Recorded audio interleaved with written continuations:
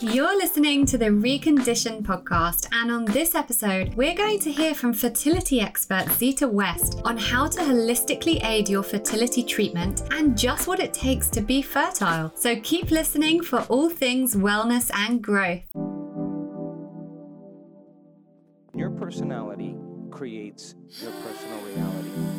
Authentic power is when your personality comes to serve the energy of your soul.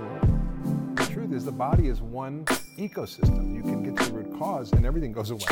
Welcome to the Recondition podcast, where I use my knowledge and expertise of over a decade in the wellness and transformation world to take a deep dive into what makes us thrive as humans. I'm Lauren Vaknin, leading wellness and transformation coach, and following my remission from the rheumatoid arthritis I'd had for 27 years that left me wheelchair-bound by the age of 18, I created a unique coaching combination, conflating physical, mental, emotional, and spiritual aspects of self to create true, long-lasting well-being in all senses of the word. This podcast is one of the many free resources I've created to help you achieve the same. Whether you're suffering from chronic illness, raising children in a world of conflicting information, you're an entrepreneur wanting to step into your purpose, or you simply want to feel empowered and motivated to become the best version of yourself, join me along with expert guests as we uncover the most actionable and tangible ways to recondition ourselves back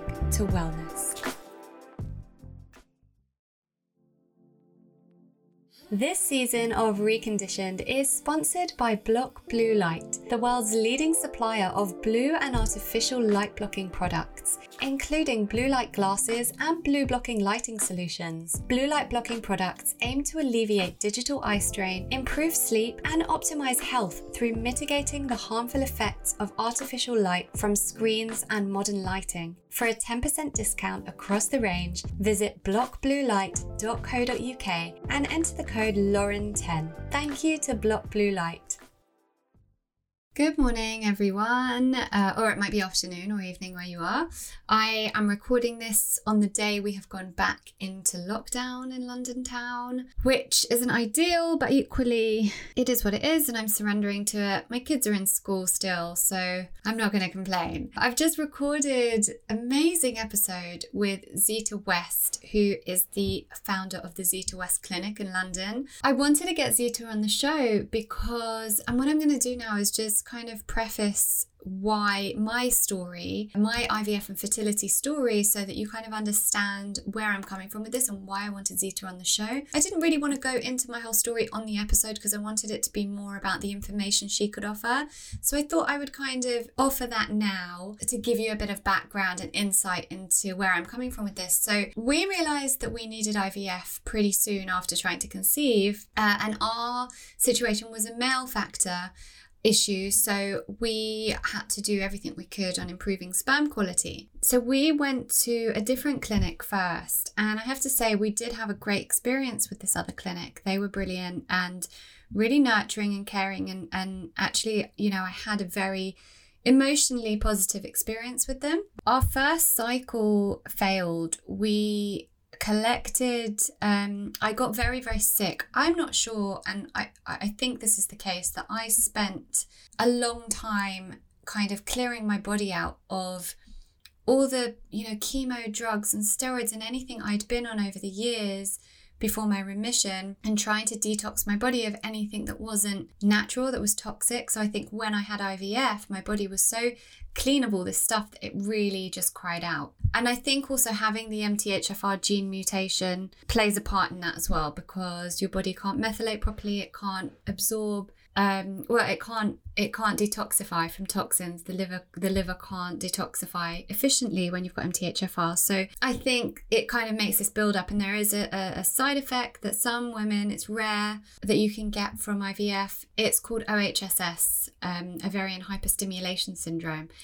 And I got that. So a week into my treatment, I was in huge amounts of pain. I couldn't even sit down. Walking was agony, just because if I sat down, the pressure going kind of from where I was sitting was pushing up on my ovaries. Like I have never felt my ovaries in my life. All of a sudden I could feel my ovaries. It was the most painful thing, and my scans were showing that my ovaries, which should be the size of almonds, had grown to the size of oranges. And the clinic were really worried about my progress and if I was going to get really sick, and OHSS can be really dangerous. So I was going into the clinic every day and they were monitoring me really closely. And obviously we wanted to get to the end of the cycle and try and get the eggs out. But I got so sick that they had to do the egg retrieval a couple of days early.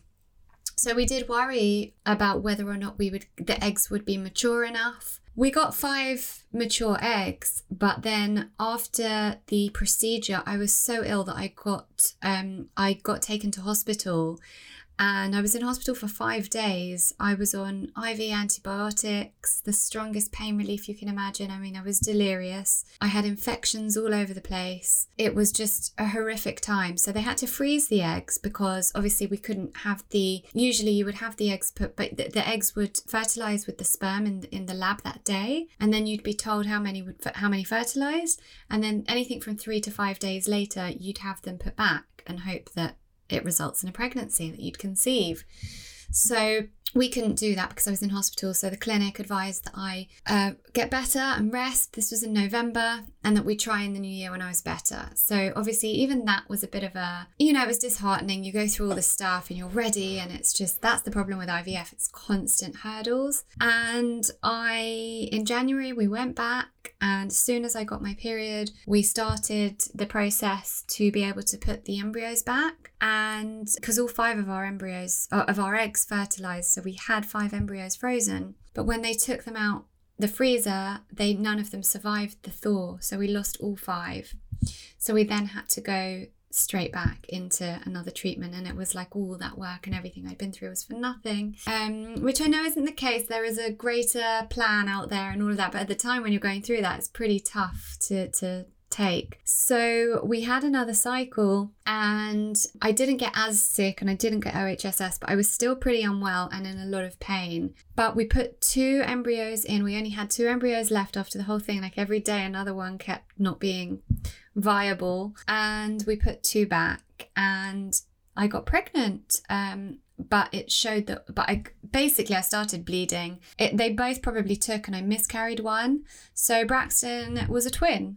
But we did get Braxton from that cycle. So there was that, and thank God all of that went fine. I had Brax. And then when we wanted to try again, we went back to the same clinic, and then I had another miscarriage from the cycle there. And what I realized was that it was just kind of all about the drugs. Even though I had a great emotional experience with the clinic, it was very much about the drugs. And that's when I heard about Zita and her clinic, and that she takes a holistic approach to fertility. And it was something so different. You go in and she's asking you what's going on in your life, what's going on in your relationship, what are you eating, all this stuff. And then you get a nutritionist who puts you on a nutrition plan for both partners.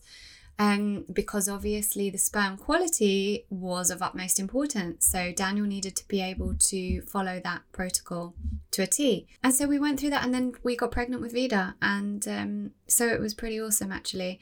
And it was a great experience. And so I wanted to introduce you all to Zita because her knowledge, her expertise, her background, being a midwife and kind of creating this clinic originally that was a holistic fertility clinic, and then introducing IVF with a holistic approach. It was amazing. So without further ado, here is Zita West. Zita West began her career as a midwife, and after suffering with both severe morning sickness and postnatal depression in her own pregnancies, she began taking an interest in a more natural approach. Eventually, after studying nutrition and acupuncture, she decided to combine her medical and holistic training by first bringing acupuncture to the NHS in Warwick Hospital, and then by opening the Zita West Clinic. The clinic is like no other fertility clinic out there, as the highly skilled team of practitioners use a holistic approach to fertility, beginning with treatment plans 3 months prior to conception, alongside conventional fertility treatments, achieving some of the highest fertility success rates out there. So thank you. Welcome to the show, Zita. I'm so excited to have you here. Oh, thank you. I'm glad to be here. Oh, well, there's so much great stuff to cover, and I've got so many notes because this topic is obviously very close to my heart. So I want to dive right in, and I wonder if maybe a good place to start would be is if you take us back to that time during your own pregnancies, and what was missing that made you follow the route that you did?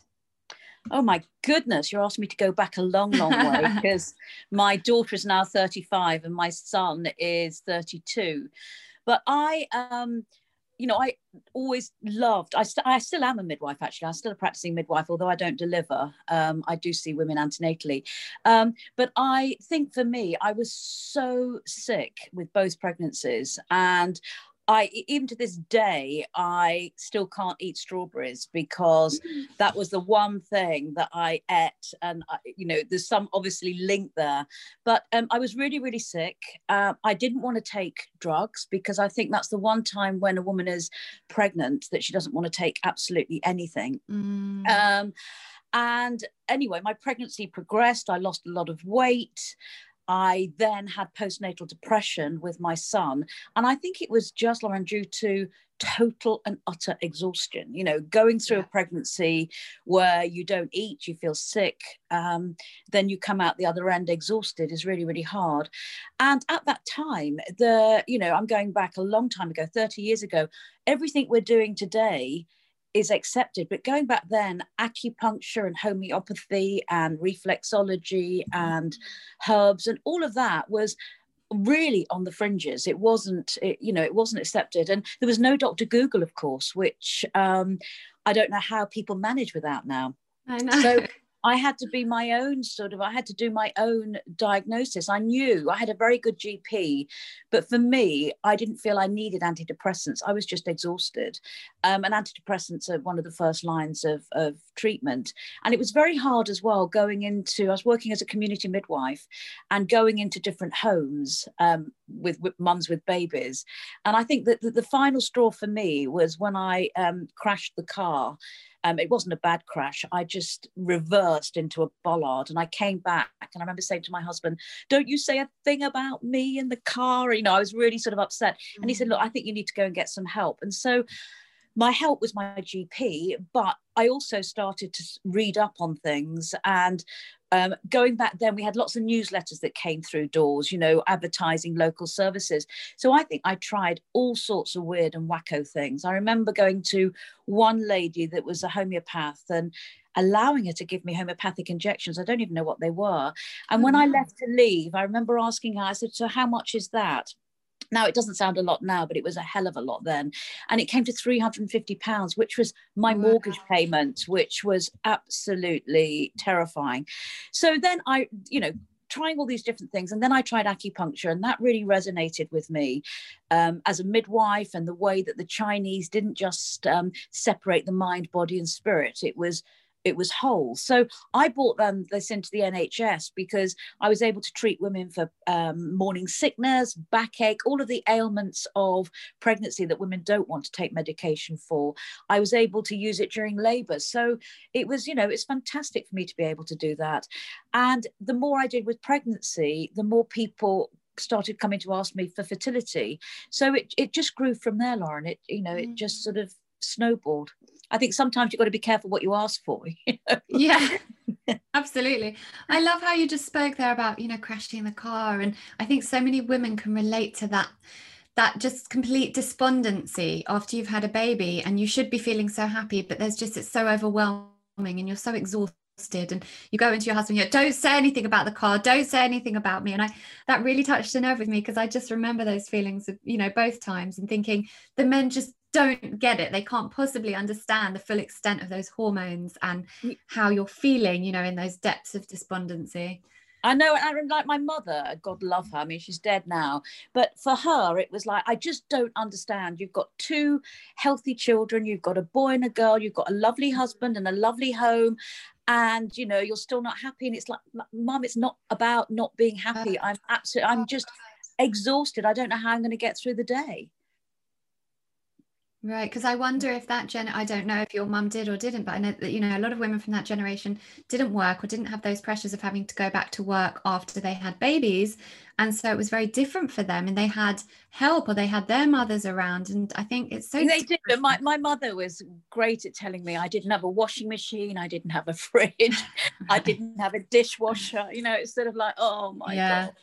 Yeah, they came with their own challenges. But yeah, absolutely. So was treating postnatal depression then very different to how it is now? Well, I had a form of postnatal depression, but it wasn't psychosis or really bad. Looking back now, it was pure and utter exhaustion. And, as much as I loved my babies and children, I would wake up in the morning and all I wanted to do was go to bed at night. I was just so tired. And of course, you can't go to bed at night because when you wake up because you've got babies that are waking up during the night. So, it's that fatigue. So I think mental health definitely around fertility and pregnancy and postnatal is so much better now than it was. And it's interesting for me. I mean, I've been a midwife for 40 years, but I remember women with hyperemesis or, like the Duchess of Cambridge had, they were considered that was a psychological thing, that people didn't believe it was a physical thing, which is incredible now, isn't it? And the hilarity of that is actually that then the medical community very rarely believes that emotional issues or repressed emotions can cause physical issues when it's something else. Yeah, no, absolutely. And that's when it's like a woman problem, they just, it's just a woman being hysterical. Yeah, and that's how hyperemesis was viewed a lot going back sort of 40 years. That, I remember being on the ward one night and this man came in with his wife in a wheelchair and just sort of left her on the ward. I mean, he was beside himself, and it affects the whole family. I know it does, but yes. I think that we're a lot more open now about mental health. I think that's a very positive thing.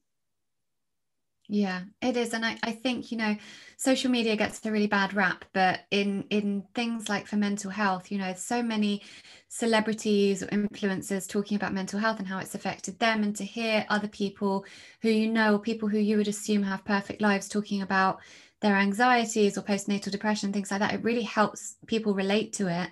And I think that helps the men as well to understand that this is something that is real and the women need support and it's a long-term thing.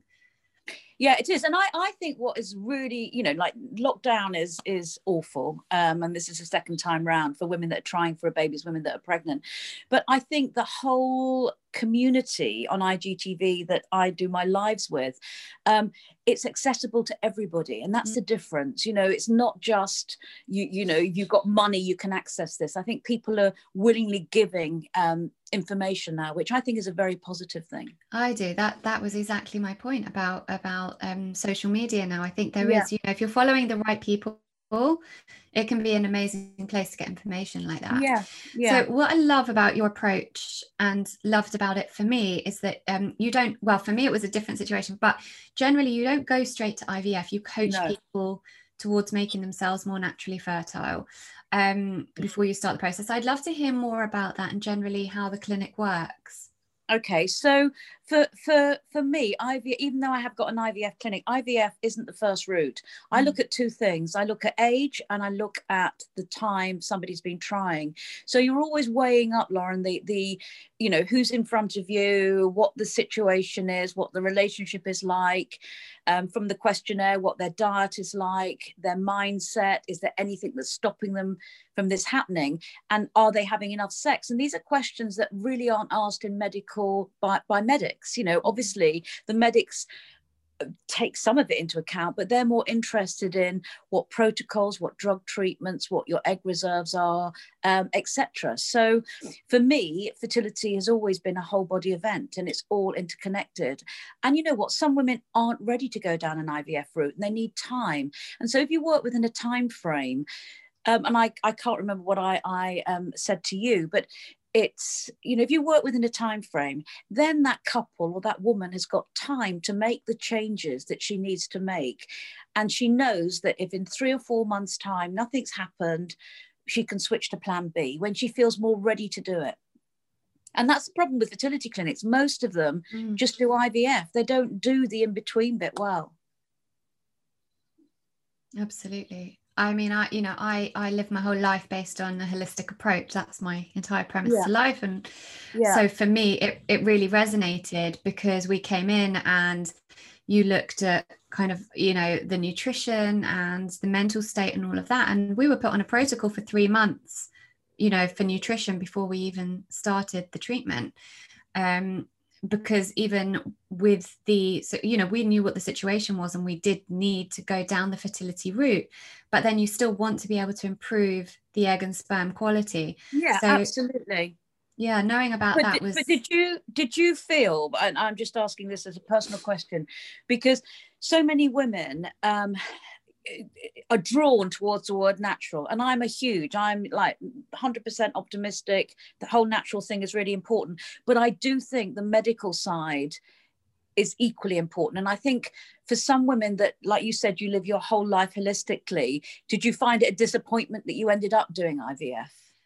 It was a really difficult time for me because my whole remission from arthritis came through following a holistic approach. And I'd been on all the drugs for years. You know, I'd had arthritis since I was 2. And, you know, it took me 10 years to get myself clean from all the chemo drugs and everything I'd been on. So for then to be told that I had to go on IVF and I didn't have a choice, and our situation was male factor. So it was almost even harder because it was like, it's not even my body, you know? And so we knew that there wasn't a way out of that. And so I made my peace with it and I surrendered to it. And I worked with my homeopath afterwards and my naturopath, and I did a lot of detoxing of the fertility drugs. And this is why I've written quite extensively about a holistic approach to fertility and aiding your body through the fertility process, because there are some situations where there isn't a choice. You have to have the fertility treatment. So knowing that a place like your clinic offers this holistic approach alongside, for me, that really spoke to me because I didn't have that choice. So if it was not just a complete pharmaceutical approach where there was no other talk of, you know, acupuncture and, you know, just the supportiveness of having the acupuncture and the nutrition, the counseling and everything that you offer, that for me was what did it. So yeah, it was a huge deal. And I think even for people who are not maybe as holistically minded, knowing that your body is still being looked after alongside the fertility drugs, I think most women would find that appealing. Yeah, and I think, I think as well, it's interesting because when I first started doing this a long time ago, I know that a lot of doctors thought I was sort of slightly mad, you know, that you know, how can any of this affect? And I think there's evidence now to show that, like, you know, the mind, body, nutrition, nutrients, you know, one of the questions we're always asked, can I improve my egg quality and sperm quality? And you'll hear, well, no, you're born with all the eggs that, you know, they're genetically determined. And that's correct. But I think you can change the environment in which your eggs are growing through nutrients and things. And you know, I know evidence-based medicine is important, but it's not everything. And I think that women intuitively know what they need. But when it comes to fertility, they lose that intuition because they're in such a panic, and it's fear-based and mind-based. So much of what you just said, I want to unpack, because you know, that is so true. The fear, you know, we get into this, oh my God, and I've just got to go for it. And you lose all your intuition. I think that happens in the early days of motherhood as well, where maybe generations ago it didn't. But now we've got so many books and so many people telling us how we should do things that we kind of forget that we have this innate maternal instinct. And you know, so with fertility, it's absolutely the same. Fertility issues are on the rise very much now. So I think for me, it seems like it must be something to do with our lifestyle. And you just touched on the egg and sperm quality. And we do know through, you know, you just mentioned about, you know, the medical, the evidence-based stuff and how it's important, but it's not everything. And for me, perhaps it's not everything because it changes all the time. Science constantly evolves. We prove ourselves wrong from the thing that 5 years ago seemed like the best thing. You know, here's the next best medication or the next best, and here's the next research that kind of debunks the last research that we said was the best one. And so it's constantly evolving, whereas kind of a holistic approach is what it is. You're working with the body, not against it. So going back to kind of infertility being on the rise, what do you think the reasons are for that? I think age has a huge factor in it, you know, and I think that I never see women that have left it too late because of their careers. I see women who haven't, you know, that life has got in the way. They've come out of a long-term relationship. They're looking after elderly parents. They haven't really wanted a baby, have been a bit ambivalent. And then, you know, so they wake up at 38, 39 and think about it. So age does have a huge impact. But, you know, there are so many more options now for women, such as egg freezing. You know, all of those things have come a long way in the last couple of years. But age is definitely one of the biggest factor. But male factor is on the rise as well. You know, it's 50-50 now. Right, which is exactly kind of why I asked that question, because to me, and this is totally empirical, but it seems like there must be something to do with our lifestyles and the toxins that we are ingesting, breathing in, whatever it may be, because male factor seems to be on the rise at such an alarming rate. So what are the men doing a lot? Because this all used to be blamed on the women, didn't it? You know, if your woman couldn't fall pregnant, it was, oh, she can't have a baby. And whereas now we're seeing that male factor infertility is on the rise. And so what is it in our lifestyles that's causing this to happen?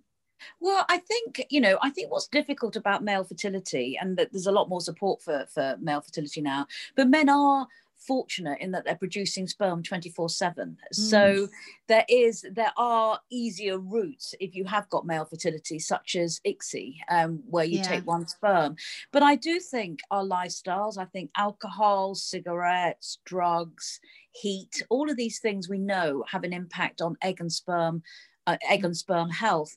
And, you know, the way, you know, not everybody, I don't believe in a balanced diet. I think it's a bit of a myth, but I do think that the way our food is processed, the fats, the low fats, the fads, you know, it all contributes. All of it contributes.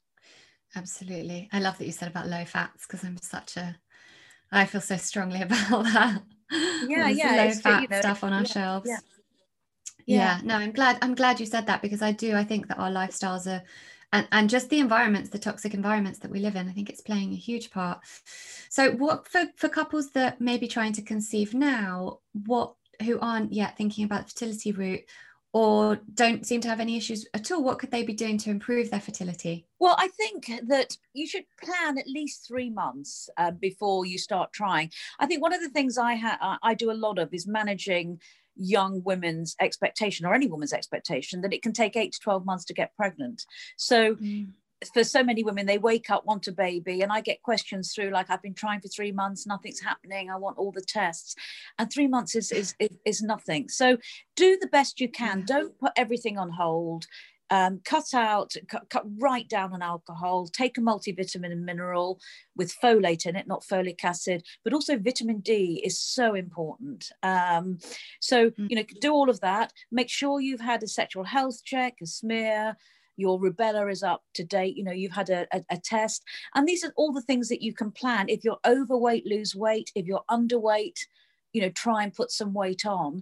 But I think, you know, having a baby is an unconscious thing. The more you think about it, the harder it is. And when women come through to me with secondary fertility issues, all of them say without a doubt, oh my God, I don't understand why this is happening the first time. It happened in the first month.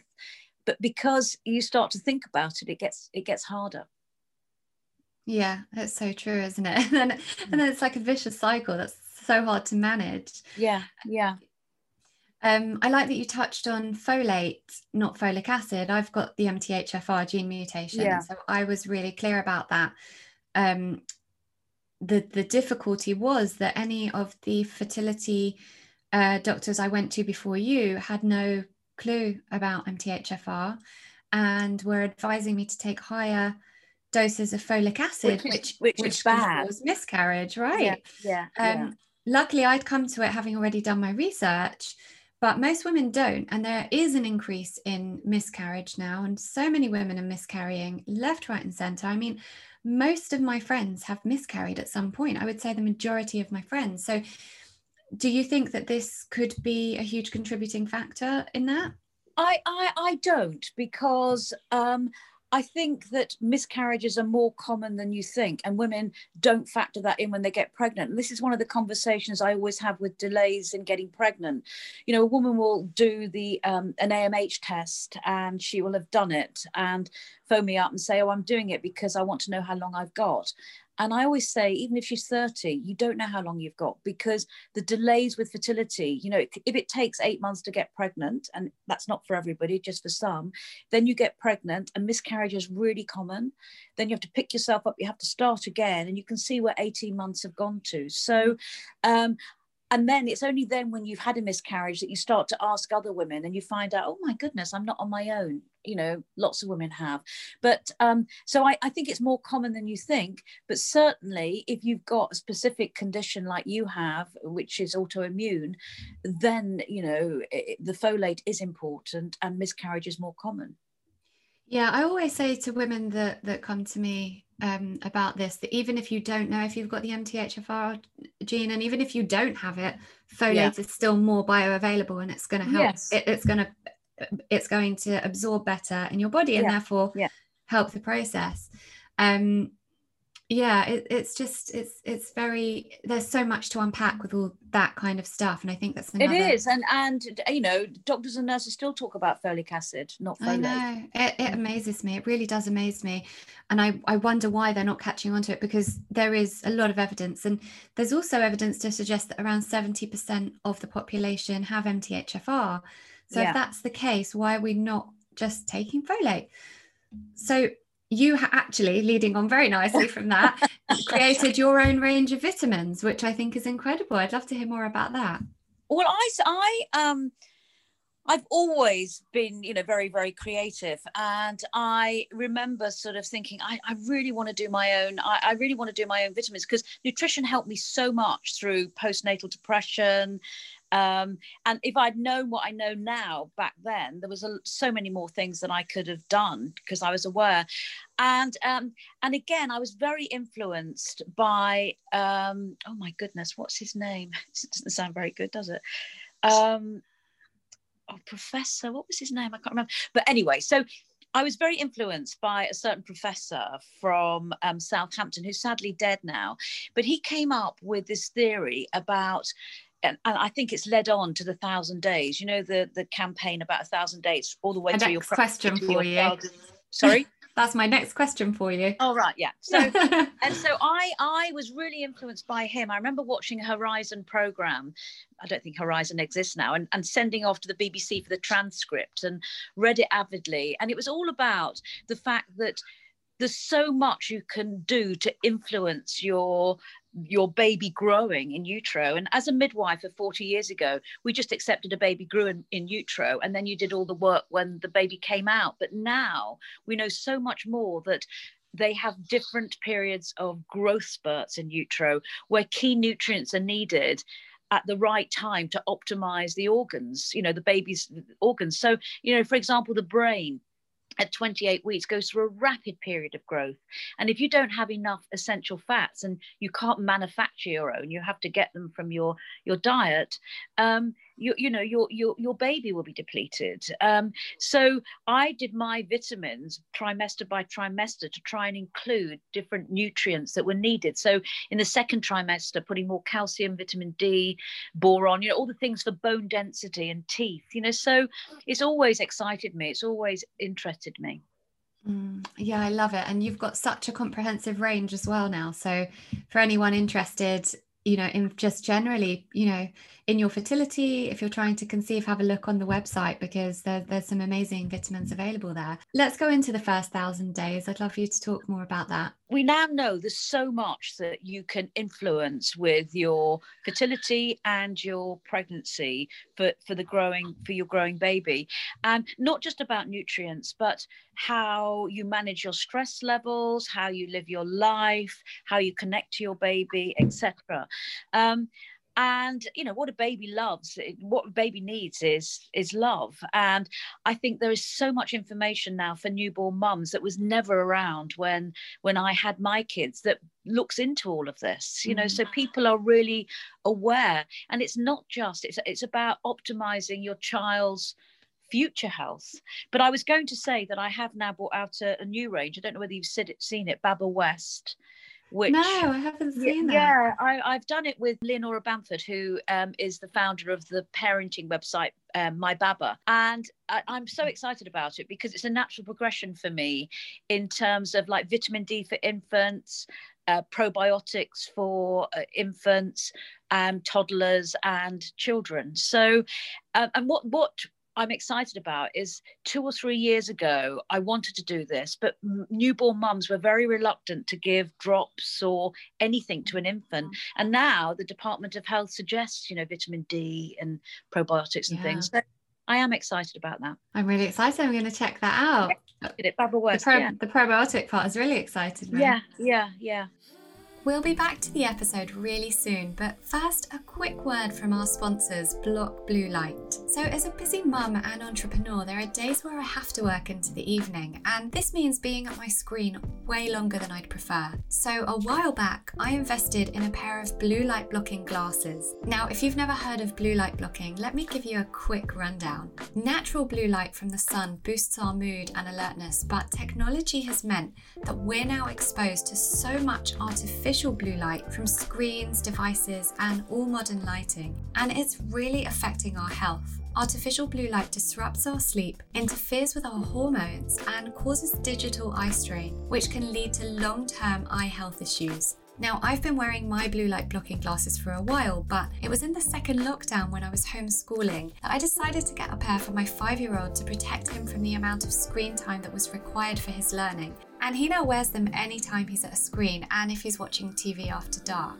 We got them from Block Blue Light, who are the world's leading supplier of blue and artificial light blocking products. I chose them above some of the other brands because they're dedicated to delivering the world's most optimal and science-backed blue light glasses and blue blocking lighting solutions like light bulbs. Some benefits you might notice instantly are improved sleep, less headaches, less migraines if you suffer from them, less eye strain, and a genuine boost in your well-being as your body adjusts back to its natural circadian rhythms. And let me tell you, since wearing these glasses, it's the first time in his whole 5 years that my son has slept past 7 a.m. And my most recent revelation with Block Blue Light has been their fit over glasses, because I wear glasses for TV and computer and was finding it hard to wear both. But the fit over glasses are designed to slip right over your normal glasses without any heaviness or strain, so you get the best of both worlds. So to check out all of Block Blue Light's incredible health boosting products, including day and nighttime glasses, blue light blocking light bulbs, and 100% light blocking sleep masks to help you into a deeper sleep, visit blockbluelight.co.uk and use the code Lauren10 for a 10% discount. That's blockbluelight.co.uk and use the code Lauren10. Thank you to Block Blue Light.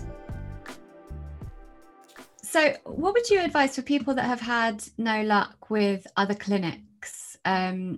Could that be because of this complete medical approach? Because your success rates are really high, so there must be something in that. Well, we do a lot of we see a lot of women that have failed at other clinics, and George, our medical director, he does do a lot with immune and women with autoimmune. It's very difficult, isn't it? Because people can access our clinic whether they're coming to it or not for the nutrition, the hypnotherapy, the acupuncture, and we support a lot of women that are at other clinics. And I would never make anybody feel bad about where they're going. I would support them in what they're doing, unless they decide they want to come along and see us. And I think that every clinic does different things and specializes in different things, but there is a difference definitely with success rates from clinic to clinic.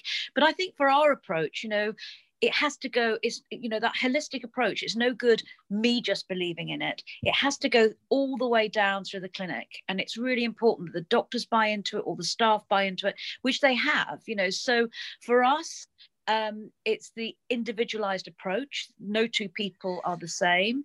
It's appropriate IVF, which is suitable for you, so again, women will come along and say, I read about natural IVF, or I've read about mild IVF. It has to be appropriate to you. Mild and natural might not be. It is the intensive monitoring that we do, so we really sort of micromanage cycles. We offer nutrition as part of our package because we really believe that nutrition lays down the foundations. And it was quite it really shocked me when we first started, because I thought that women would be so excited that we're coming through to have free nutrition and vitamin D checks and everything. But a large majority that first came to us were the women that had failures at other clinics. And it was like, just give us the drugs. We don't want vitamin D. We don't want to do the nutrition. And we said, you have to do this. And I think that's what makes the difference. It's managing the medical and the holistic side. So it's using the acupuncture. It's the support that the nurses give is second to none, because we're constantly on email, constantly on the phone.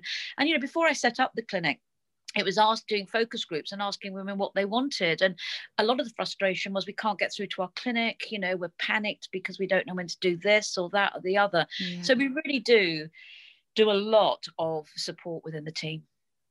Yeah, and I can definitely vouch for that. But I do understand where those women are coming from that you spoke about, that they come and they're really panicked and they're just like, give me the drugs, because having been there, I know that panic, you know, you just want to get pregnant already. So it makes sense. But the slower you take it and the more you focus on doing the right things, the more sustainable that pregnancy is going to be. Yeah. And also it is about managing your mindset as well. IVF is stressful. There's lots of hurdles to get through. And if you're not in that right frame of mind to be focused, it goes against you. And I see, you know, I notice it with the women that are highly stressed. They're trying to do 600,000 things at once. They're the women that forget to take their trigger injection, or, you know, they've got too much on the to-do list. So it is about stepping back. And I also ask, when a couple come in, you know, what else is going on in your life? And when I hear that they're moving house, they're doing an extension, they're living out of a microwave, they've got kids, they're traveling, it's too much. You know, you've got to sort of do this at a time when you're going to have real focus and be able to focus on everything that you need to do. Yeah, I think the thing with IVF that most people, including myself, we don't realize until you start it, is just how grueling it is. And it's draining, you know, emotionally, physically, financially. You have to be just focused on that. So what do you do with women who, for example, come in and they've got really high powered careers and they're trying to do this alongside that? Do you ask them to take a step back a bit?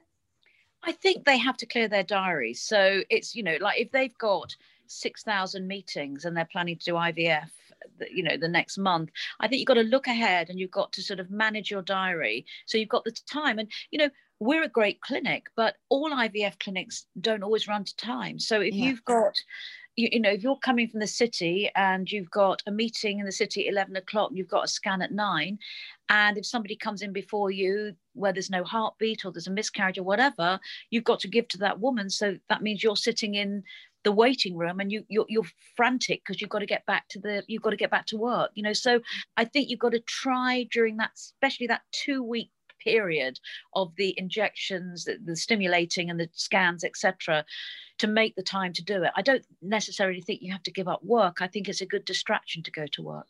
And what other ways can women kind of de-stress or manage their stress levels? I think you know, at the clinic we use a lot of hypnotherapy. So Maureen always gives techniques for women to use. So when you're sitting in that waiting room, just being able to breathe, or just distracting yourself instead of the adrenaline coursing through you because you're going to be late for work. So there's a lot that you can do. We look at using acupuncture, we look at using hypnotherapy. Some women like to have reflexology. It depends on what works for you, but mindset is really important. Yeah, just kind of slowing down the mind and, like you said, coming back to the breath. Yeah. Do you know how many Zita West babies there have been? I don't. We get loads and loads of cards in, and you know, it's the whole team, because like women resonate with different members of the team. So you know, it's great to get all the baby photos through. Really, really good. Oh, it'd be great to know how many Zita West babies there have been. I mean, I know that we had a party 3 years ago, and that was wonderful. It was held at the Royal Society of Medicine, and that was our first 500 babies, and it was magical for all of us because the stories and the team, and it was great, really, really good. So we should repeat that after COVID. Oh yeah, I'd love to come. I think you've got our picture of Vida there up on your wall somewhere. Good, good. A question I did want to ask is how does a pregnancy for women who have had IVF differ from pregnancy of women who have conceived naturally? That's a good question, because women that have IVF and have had years of struggle, they know everything about fertility and they know nothing about being pregnant. So when they do their pregnancy test, they are elated, but that elation lasts for less than 5 minutes, because then the panic steps in and the anxiety steps in. So I do a lot of early pregnancy talks, and women are so anxious about absolutely everything. And I tell them in the kindest way that they can't afford to be this anxious, because they've got 9 months to go. And then once you have the baby, I know for me as a midwife who knew an awful lot, but coming home with that newborn baby, it was like overwhelming. It's like, oh my God, this is my responsibility now, 24/7, you know, forever. So he's giving them techniques to help with their anxiety, and I can absolutely understand it, because you live for that 7-week scan and it's okay, then you live for the 9-week scan, and then you panic when you leave the clinic at 12 weeks or 10 weeks because you feel like you're out there on your own. And it takes a while to adapt to being pregnant, because you're using a lot of energy in the beginning, especially with the baby, the embryo developing, but you're using a lot of energy as well through worry, and you worry about every single little thing, especially if you've had miscarriages or IVF failures. Yeah. And I think as well, the rates of postnatal depression are higher in women that have had IVF. That's interesting. And do you think that's because of the anxiety levels that have been there from so long through all the treatments and then through the pregnancy? I think it is. And I think there's a lot more support now in terms of perinatal mental health, in terms of the psychiatrists. There are people that are able to help women through. And what about physically with an IVF pregnancy? Does it differ from a natural pregnancy? Do you have to do things differently? In some women it does. Some women have a lot of spotting in the first 12 weeks, and it could be that they had more than one embryo put back, or it could be that's just a pattern for them. But I often say that once they got to 12 weeks, I always say to women, I want you now to normalize this pregnancy. You've done 12 weeks, you stand a good chance. Don't fret, normalize the pregnancy, and the second trimester, hopefully you're over a lot of those ailments and you're starting to get a bit more confident. Yeah. See, what I love about you and your approach is because you're a midwife and you've worked with pregnant women and babies, you very much understand the importance of the actual pregnancy and what will happen during the pregnancy and once the baby's born, whereas a lot of fertility clinics are just about the getting pregnant and don't really have this insight into managing your emotions and your stress levels during pregnancy and after 12 weeks. And I think that actually plays a really huge part in the decisions that you've made and how your treatments and your protocols have come together. No, it does. And I honestly believe that all women that get pregnant, especially after IVF, and there's no evidence to support this, need to wrap themselves in cotton wool. And I tell them that don't do too much. Go with what your body's doing. Rest, go to bed early, do all the things. Don't go to the gym, don't sort of have your to-do list. Just be, and just sort of take it as easy as you can. I'm so glad you said that, because I really feel like that. And intuitively, for me, I felt that I needed that. I really felt like I wanted to wrap myself in cotton wool. I wanted to rest. And, in the 2 weeks where you got that 2-week wait between when you have the embryo transfer and when you get your results.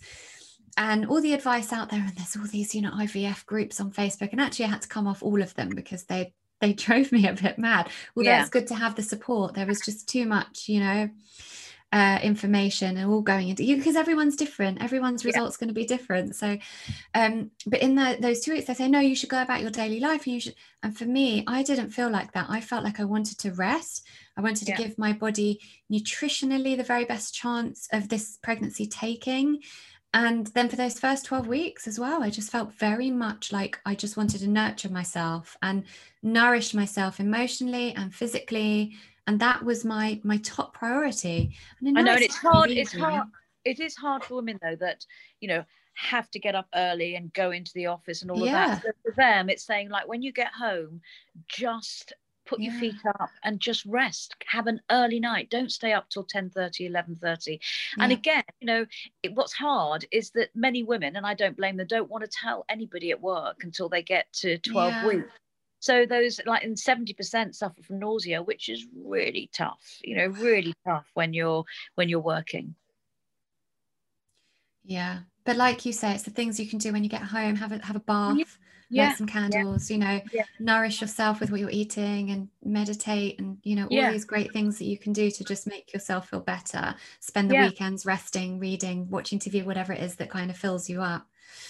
So the last question I want to ask you is, what has been the biggest challenge in this career of kind of conflating the holistic and medical approach to fertility? Or the biggest challenge in your career generally? The biggest challenge in my career has been, I think the biggest challenge in my career was setting up the IVF part of the clinic. You know, it was, you know, we did all the focus groups. You know, the vision we had was that we'd do the same for IVF as natural pregnancy, the nutrition, all of that. But setting that clinic up was the most stressful thing I've ever done in my life, because I knew everything about IVF, but I knew nothing about running an IVF clinic. So it was so successful at the beginning that, you know, we didn't have the structure in place. It was full on. But, you know, it worked. And that's the most important thing. Absolutely. It definitely did work. So I end every show with a little segment called All About You, where I just ask a few questions in quick succession and just kind of short answers. It's for the listeners to get to know the guest a little bit more. So here we go. If you could advise all parents who want to conceive one thing, what would it be? Have more sex. Sounds logical. What ways do you personally use an integrative approach to life? Can you just repeat that? What ways do you personally use an integrative approach to life? In what way? Sort of kind of a holistic lifestyle. What things do you implement in your life? Sleep's very important to me. So important. I always try and go to bed at the same time, unless I'm out at a party or whatever. But usually, you know, sleep is really important. Taking supplements for me is important. You know, during this virus, I'm taking vitamin D, omega-3, CoQ10. You know, all of these things. I've always been heavily into vitamins and minerals. What else? What else do I do? I exercise. I can't think of anything specific. Well, those are great tips. Yeah. I work a lot. Maybe not so much. The work-life balance is missing a bit at times, but on the whole, you know, I look after myself. I think if you love what you do as well, then you're filled with a sense of fulfillment that helps. Yeah, and I'm surrounded by women and babies, and that's why I love Instagram, because I see the babies growing up of clients. And I think, you know, friends and family are really important. And I think that I see a lot of women when they go through fertility, because it's not happening for them, that they start to distance themselves from friends and family. And that's hard. That's tough, because I think you need friendships and you need family. Absolutely. Yeah. And what's a lesson you've learned that you think only comes with the passing of time? Lesson I've learned that comes with the passing of time. I think wisdom. I feel more wise now. I thought I was wise at 40, but now I'm 64 this year. It's I do. I feel I know what I'm doing, and I know what advice I'm giving is good. And I've reached a stage in my life when I want to give more. Yeah, that's lovely.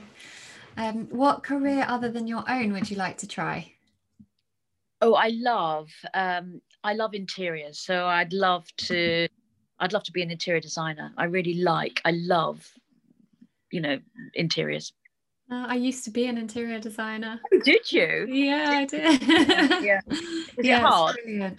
It is. You know what? Like anything, when something becomes a business, it's the kind of the fun gets taken out of, the fun aesthetic stuff. Yeah. That got you into that in the first place. But it is great. I had some amazing experiences. One thing I will add, and I don't really want to change it or not, but I used to often say to my husband when I was setting up, when I was doing the clinic for natural fertility, I say I wish I'd worked harder at school and become a doctor. I really wish that I had worked at my A levels and gone down that route. And he said, look, I'm really glad you haven't, because he said, I don't think you would have been as open to the whole holistic side if you had gone down the medical route. And you might be right. I don't know. Oh, it's so true. Look at the impact you've had on the world. I don't know about that. Well, you have, because of the route that you've taken, Yeah. No, true. No, I do feel very fulfilled and very happy. I think that's a lovely note to end on. So, Zita, thank you so much. We're going to link details in the show notes, your Instagram account and your website and the vitamins and all of that. Thank you so much. And we'll be in touch. Okay, take care. Bye-bye. Thank you so much for choosing to listen to Reconditioned today. I'd be so grateful if you could subscribe and maybe even leave a review if you enjoyed this episode. And better still, if you could share with friends and family who could benefit from the content, that's what I'd really love. I just want us to share the love so that everyone can understand how to use an integrative approach to life and health. For more free resources, visit laurenvaknine.co.uk and laurenvakninecoaching.com.